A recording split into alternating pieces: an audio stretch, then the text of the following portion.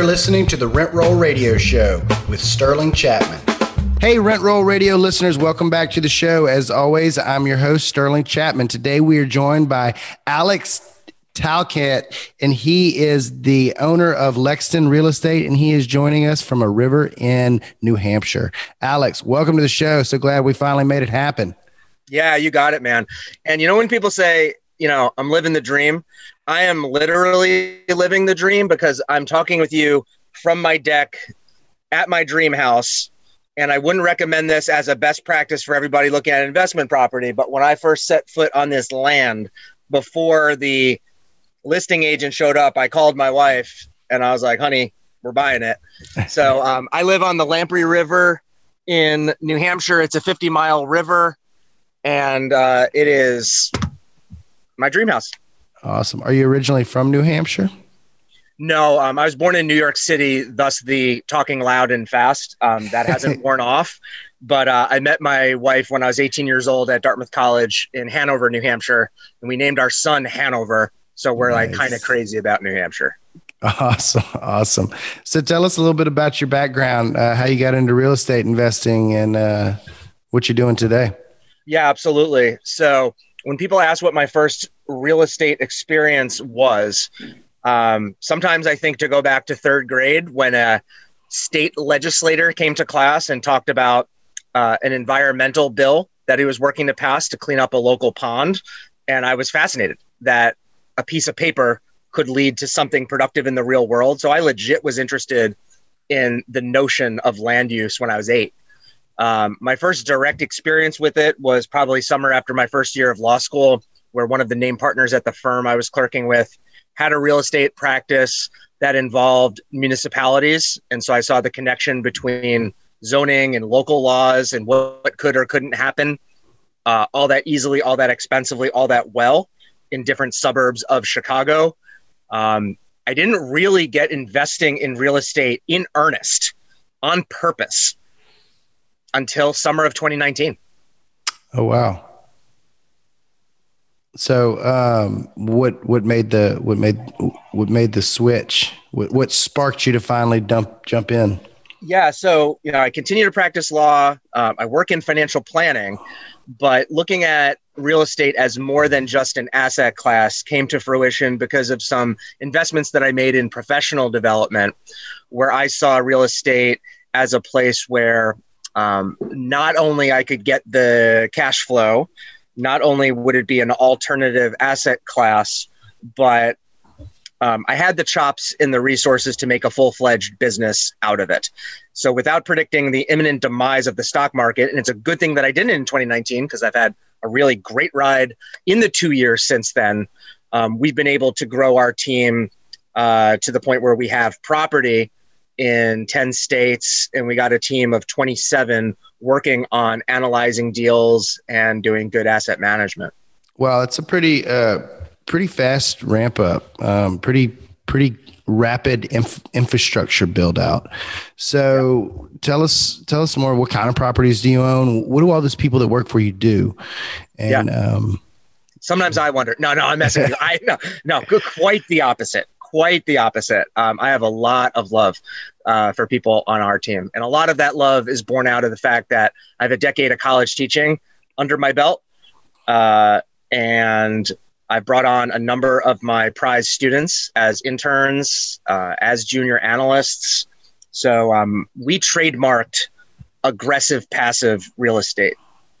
We don't want to be passive aggressive ever, but we are very aggressive, not in the risk that we take on, but frankly, maybe patting ourselves on the back with the level of analysis that we put into our deals. So one of the things I don't like about real estate investing are some of the folks who almost advertise their syndications on the basis of, hey, I messed up in my life earlier on, or I messed up. I wasn't cut out for this sector or that sector.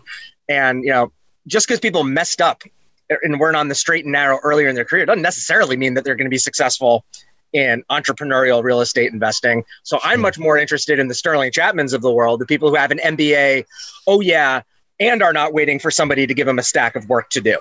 So we've been able to attract a lot of young, early career, hungry, multi-talented people who put a lot of thought into our deals to make sure that we're not giving up on our margins, that we're still hitting the high standards that we have for cash flow on our deals, and that we're prepared for the inevitable future. So we embrace technology. We embrace international aspects of our business.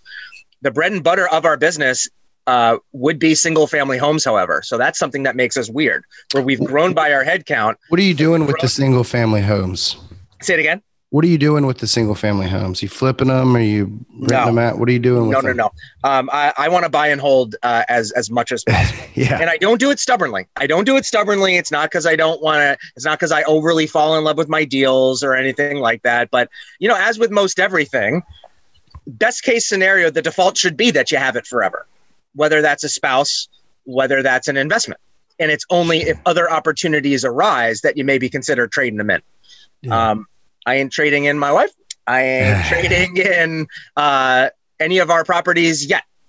So the single family homes that we acquire, sometimes they're a work in progress if they come by way of a package. So a lot of single family homes in Birmingham and other places have almost a securitized or a diversification or a bundled aspect to it, where they're acquiring groups, not take as the bad with the good. Take the bad with the good. That's the facts of life. Yeah. The facts of life. We got the 80s TV. Yeah, exactly. You do that sometimes, and we do that. But a lot of times, I got to tell you, based on our relationships and our follow through in different ways that we show love to our operators in different markets, we get some pretty choice access to turnkey properties. Nice. So what is your model exactly then? Are you syndicating like large portfolios of single family houses? We're not syndicating. I think it's very, very likely we're planning towards being a go for syndication in 2022. And so that aggressive, passive trademark phrase that we have is going to go along with the domain that I purchased, agpass.com. So this notion of people as passive investors benefiting from the aggressive work that we put into it is our kind of promise to the market. But up until this point, it's been private capital and it's been joint ventures on our deals. Cool. So I like a few things you said. I've heard the same folks out there advertising their I got into real estate because I sucked at everything else. Right. And I mean, that's a cute story, but I personally like, you know what another big thing is that you hear a lot is people super bash on college. And they're like, oh, you don't need college is stupid. You don't need to go to college. Like, granted, everything's stupid. I totally understand that you could become a successful real estate investor without a college education, but it didn't hurt. You know what I mean? Like, now, if you go out and get $100,000 in student loan debt for a theater degree, you know what I mean? Like, yeah, that's probably not the best way to become a successful real estate investor. Yeah. I'm so my arts credit to complete my liberal arts undergraduate degree was in theater, and I didn't get the full egg on A-, and that one hurts. Nothing wrong with I love the theater. I'm not bashing theater. I'm just saying, I'm just saying, I know exactly what you mean. When it comes to advanced study or graduate degrees, I talk more people out of law school than I talk into law school, and a lot of times the calculation is really just it's the cost of doing it, but how about the foregone income for a few years? Like, that's a big deal. Yeah,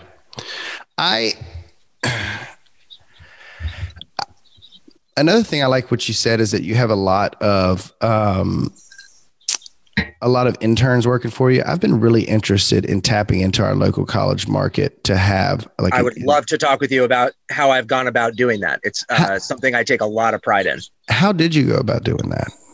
Yeah, so it's interesting as a teacher, because you would think that, one of the cool things that you could do as an adjunct who's like a local business owner is, from time to time you can scout the best. That really didn't work out for me for a number of years. It's only up until very, very recently that has manifested. I mean, I guess part of that is because I built out other aspects of my team where I usually am sort of the absent-minded professor. I like to fill the top of funnel with a lot of different ideas and initiatives, and I don't have time to research them all myself. And I have occurred that not everybody's head is as busy as a place as my head. So my wife doesn't like it when I play a lot of my crazy, like John Coltrane jazz and everything. And I tell her, honey, you think that's bad? Do you have any idea what's going on between these 2 ears? So I got lots and lots of ideas. And it turns out, some people don't. Like, some people really want to be given something to like go for. And if you think about personal training or anything, like a lot of people really thrive on being told like, hey, go do this. And I think it'll be worthwhile if you do this. Hey, I think you can do that. I think that what you would have to say about that, like I only ask people questions if I really care what they have to say about it. So I always tell them, it's like, take it as a compliment if I give you an assignment or I give you a project. So it's been the ability to invest in being really, really busy and not doing it all myself, that I'm able to delegate not just busy work, not clerical stuff, but to actually delegate some of the most interesting stuff that we might not be monetizing today or tomorrow. But this is a cool way to actually prepare early career people to have studied up early career on things that they will be able to directly leverage and monetize in the not too distant future. And I'm sure you're finding that some of them do it better than you would. That's the case with myself. Absolutely. Think of these young tech guys that are they live on the internet. Like they could Carl, go. Yeah, let me give a shout out right now.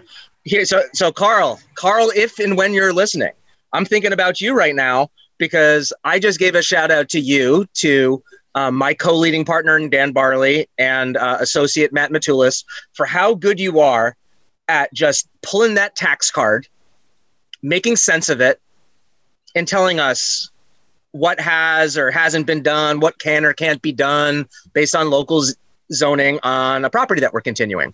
I know how to do that, but I avoid doing that. And Carl Blackstone's, he's an affiliate analyst on our team. Those are the tasks that he runs towards as somebody who's a former municipal assessor. So I love finding people and tasks for people that are the things that they almost can't help but do. It really doesn't feel like work. And there are a lot of things that I do that doesn't feel like work to me, but would be excruciating to other people. Even having this conversation, and you're a great guy, Sterling, for some other people, this kind of extroverted public conversation would be really nerve-wracking, but I was looking forward to, and I'm enjoying our talk now. So some of the stuff that I've done otherwise in terms of just finding people locally and through the university that I teach at, is also when I travel, I always call on different faculty and administrators at other universities. So I had a great visit at Washington University, St. Louis, where they do a great job as an incubator for entrepreneurial programs, where they feel so strongly about the consulting prowess of their students that local businesses pay. It's not like, hey, local businesses, can you come up with a project for our students? No, straight face, they flip it at WashU. And they say, our students are so good, you pay to get them do a project for you. That's a strong move. And I learned that. And I thought that was really awesome. There's a professor at Florida State University. I really admire what he does in terms of real world business law education for his students, not just talking about like appellate decisions, which is a lot of what like law school is. He introduces like real contracts and real negotiations to his undergraduate and graduate students at Florida State. He was sharing publicly on Twitter some of his best practices in business education. He's a Twitter friend who became a real world friend. And guess what? He brought another professor along. We had a great long couple iced coffees at Florida State when I was rolling through there. When I was just in North Carolina, I was in Raleigh-Durham. I went to 5 universities while I was in town, met with administrators working on partnering with them as they launch new concentrations. So we're in a position to help teach, to help mentor. We love partnering with universities. The next university that I'm hoping to get in really good with is White Mountains Community College up in northern New Hampshire, because we don't only find good deals in the South, where you're from, and from the Midwest, where there are a lot of good recession-resistant deals, but we're all the way up on the Canadian border. So we're showing love for some community colleges way the heck north. So you mentioned markets. What is your criteria? What do you look for in these single-family houses? Yeah, I'm trying to think what my friend Logan Freeman called it on LinkedIn yesterday. I was just texting with him this morning. Mr. Kansas City, Chief Kansas City, and he calls himself a professional opportunist. That's it.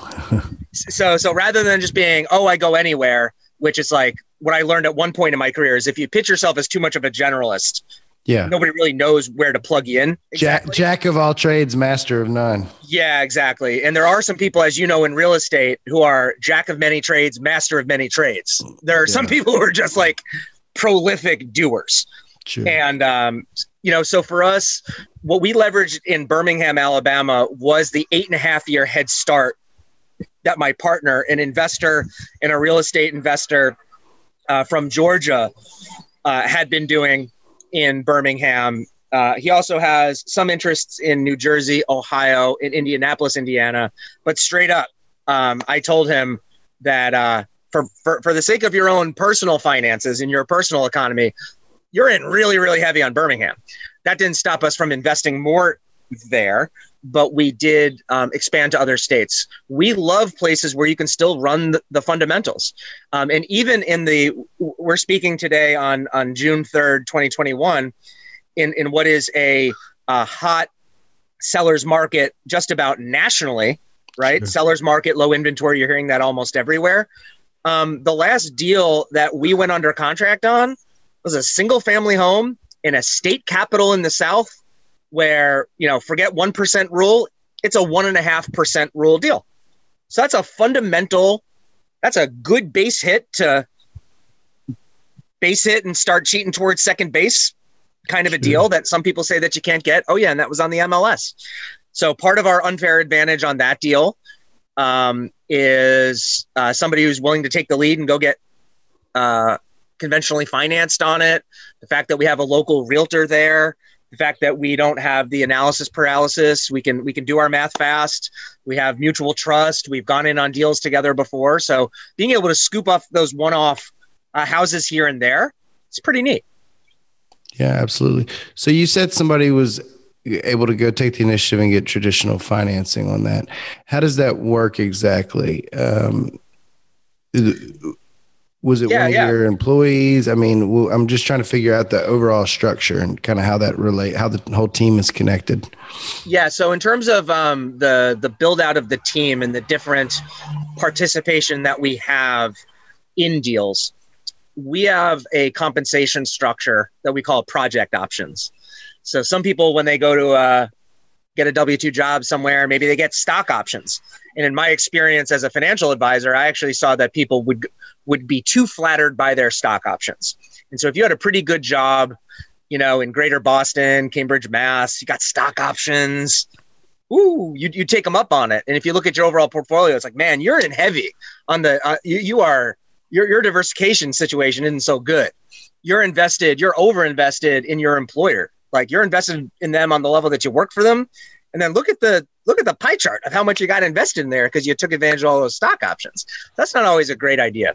So I had this idea of project options, project equity options, project debt options, that once people work with us and they get to a level where a project option committee votes them in, we have them in on equal terms with the company ownership, which is Dan Barley and myself, on deals. So once they've contributed enough, once we feel comfortable with their contributions, their scoping out of deals in various areas of inquiry, we invite them in on deals with us. And so sometimes we're taking leads in different ways on various projects. And so that's a cool way to get people in. I don't like the phrase like investor club, where it's like either a couple old guys who have like tons of disposable income and they're kind of gambling effectively and just having something to talk about over their Dunkin' Donuts coffee. But I also don't like investor clubs that are just email newsletters where it's like, hey, anyone could be in the deal. Anyone's in the club. There's a saying, I don't want to be a member of any club that would have me as a member. I think that's Groucho Marx.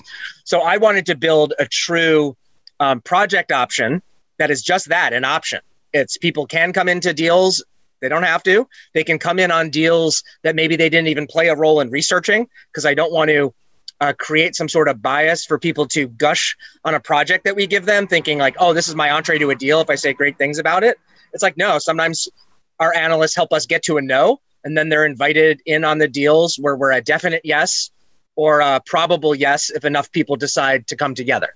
So that's something we really, really like to make available to that tier of people who are project option eligible. And so far, we've found that, if somebody has a college degree Maybe they've interned with us for a period of time. Maybe they're putting in a solid 10 to 20 hours a week part-time on top of a day job. They're probably in a position in about 6 months for us to feel comfortable having them in as joint ventures with us on something. And then depending on where we are, we'll take leads in different ways. And I'm in more of a position. I do a lot of traveling. About half of my time is on the road, where Dan is more hunkered down. His background, he does real estate litigation, but he also does real estate closings. So he's so good at, pushing paper through the process and staying on top of that stuff. So different folks on our team make very, very different contributions, but then ultimately we're able to go in on the same deals on the same terms. Awesome. So what does the future look like for you guys? Yeah, I think that we're going to continue to place bets on human capital, which is very contrary to other companies. By that measure, we're one of the fastest growing real estate private equity companies in the country, which isn't very difficult to accomplish because so many people stay so small.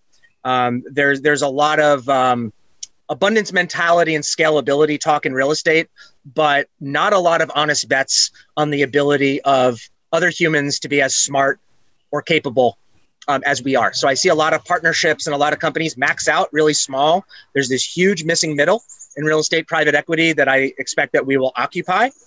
And speaking of occupy, I have a t-shirt that says Occupy Mars because when I saw Elon Musk wearing it, first time he was holding his baby, I went out and got it.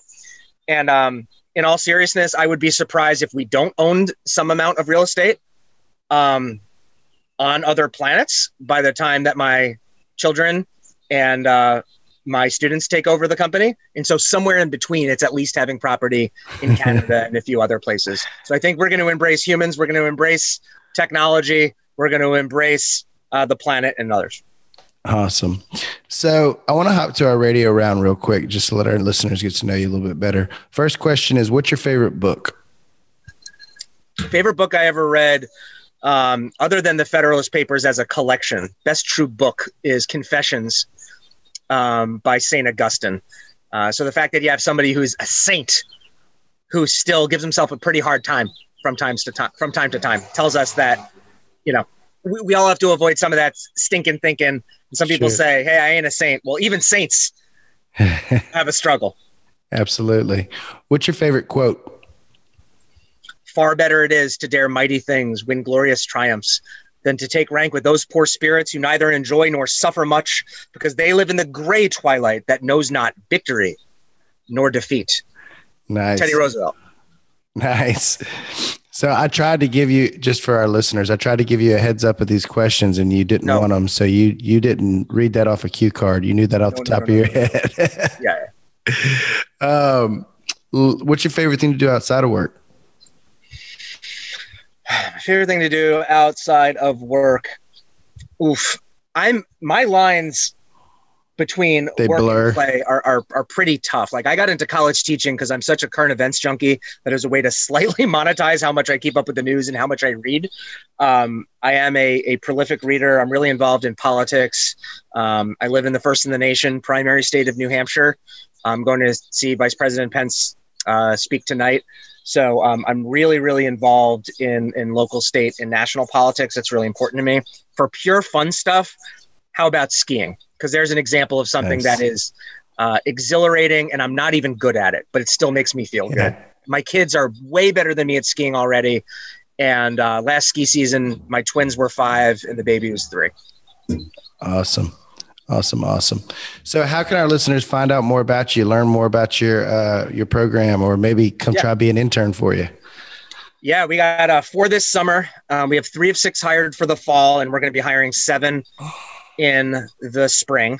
Best way to get plugged into that program would be to email Abby Salter on our team. Her email is as in Abby Salter .lexdanre, as.lexdanre as in real estate @gmail.com. Dan Hanford would kill me if he knew that I was still using ghetto Gmail domains and nothing fancier than that, but yeah, that's what I'm doing. So that's how you get a hold of Abby, and her title is Affiliate Legal Analyst and Human Capital Management. She's the gatekeeper. She's the bad gal. Sometimes has to say no or not yet to people, but she is the point of entree for those really junior level opportunities with us. And the best way to see a tease of what and where we're up to is to check us out on Instagram at LexDanRE. And for now, that URL, agpass.com, will redirect right to our Instagram feed. Awesome. Alex, thank you so much for joining us. I really appreciate it. Definitely want to follow up offline with you on a few more other things, and look forward to keeping up with you on your journey, man. Laissez les bon temps rouler. Awesome. Take it easy. Thanks for tuning in to the Rent Roll Radio Show, brought to you by Crestworth Capital. We hope you enjoyed the show, and if you did, please hit the subscribe button and leave us a rating and review. You can also visit us at crestworthcapital.com or rentrollradio.com, or follow us on Facebook at Rentroll Radio or at Crestworth Capital. If you would like to reach us, feel free to shoot us an email at info@rentrollradio.com or sterling@crestworthcapital.com. We hope you come back next week to join us on some more of our journey. Until then, happy investing.